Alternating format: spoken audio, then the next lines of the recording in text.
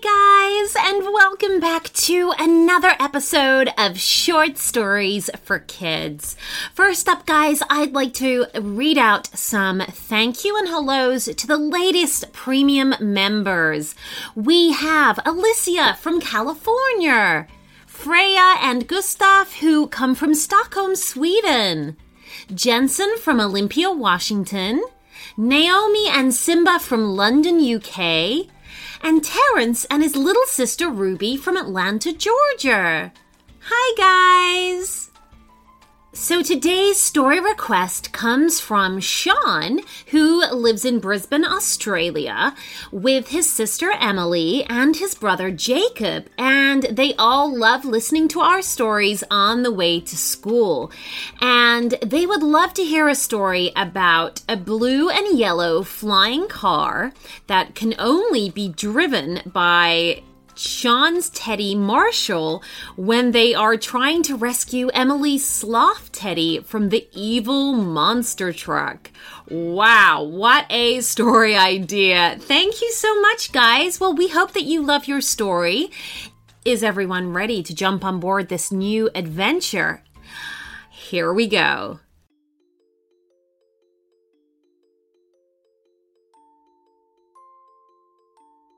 It was a terrible roaring noise that woke Sean up.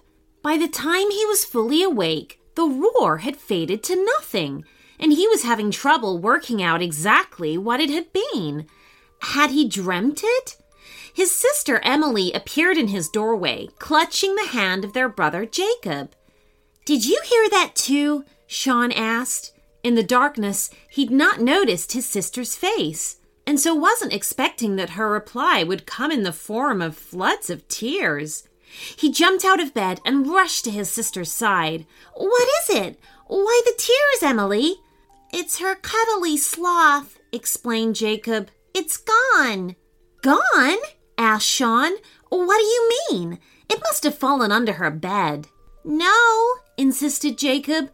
"I don't mean lost. I mean stolen." Sean was having trouble understanding what his brother was talking about. After all, who would want to steal a cuddly sloth? "It was a furry monster," blurted out Emily. "He snatched my sloth, then ran away." "I think he drove away in a monster truck," added Jacob. "Oh," said Sean, understanding at last. "So that's what I heard." Emily began sobbing again. "I want my sloth back," she wailed. Sean, however, wasn't sure how they were going to do that. "But Emily, we don't know where this monster is, and its monster truck have gone. And even if we did, we've got no way of following it." From the direction of Sean's bed came a small and polite cough. It was enough to get all three of the children's attention. To their surprise, there was Marshall, Sean's teddy, sat on the edge of the bed looking at them. Hello, said Marshall. Perhaps I can help." "Marshall?" said Sean with a gasp. "You're moving and talking." Marshall looked embarrassed and wriggled nervously. "Well, yes, I'm not supposed to, though. Not in front of you, but, well, this does appear to be an emergency." "Yeah, it most definitely is an emergency," agreed Jacob, nodding fiercely. "Emily Sloth has been kidnapped." Not kidnapped," corrected Marshall. "Teddy-napped." "But what can you do to help?" asked Sean. In reply, Marshall hopped down from the bed and rummaged among Sean's toys, pulling out a blue and yellow car. "First of all, we're going to need this," he said. "Secondly, we're going to have to go outside." The street was very quiet this late at night. There was nobody about, although a neighbor's cat watched them from across the street while licking its paws. "Why exactly are we out here?" asked Sean. "Just watch," insisted Marshall, placing the blue and yellow toy car onto the road surface. He then closed his eyes, rubbed his paws together, and whispered a secret magic word. Immediately, the car began to grow in size until it was as large as all the other cars in the street. "Whoa!" said Jacob, utterly impressed. "Come on, hop in," urged Marshall as he climbed into the driver's seat. "We shall still be able to track them."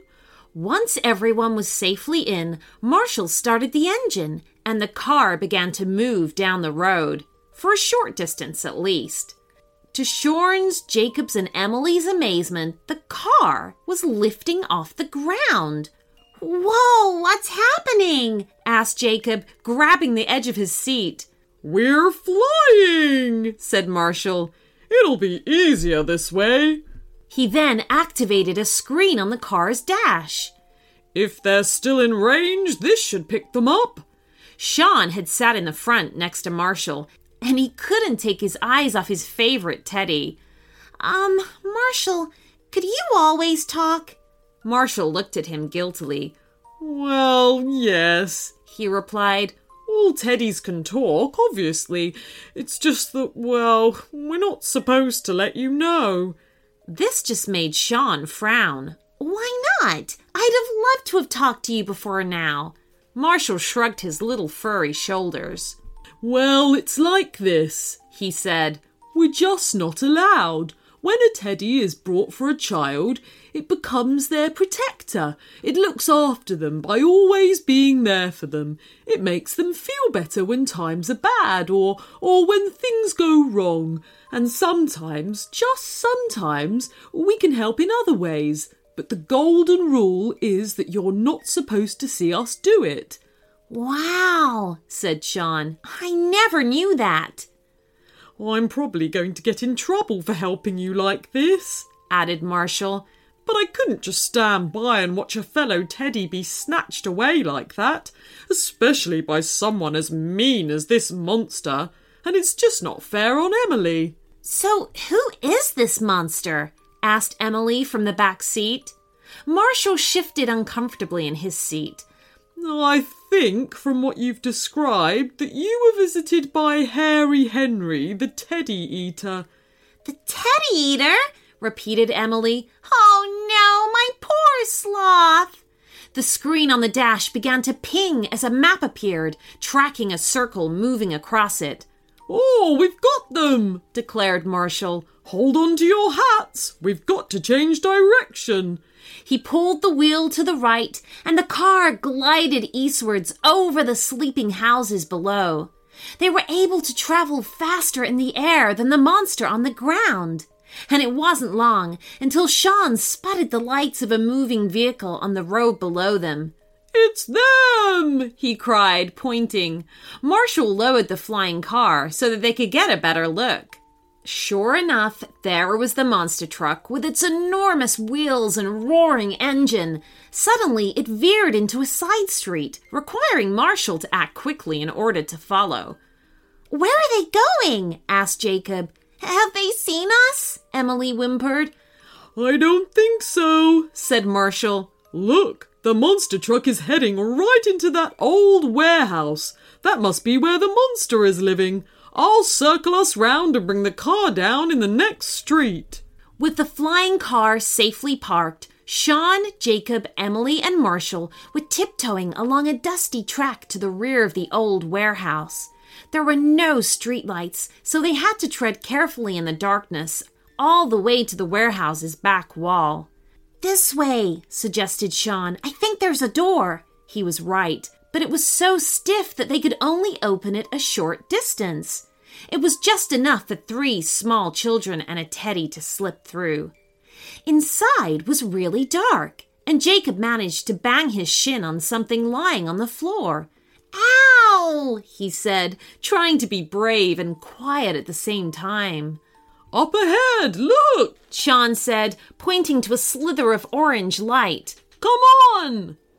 The light was coming from behind another door. This one left half open. Beyond was the main warehouse itself, with its high roof and wide open space.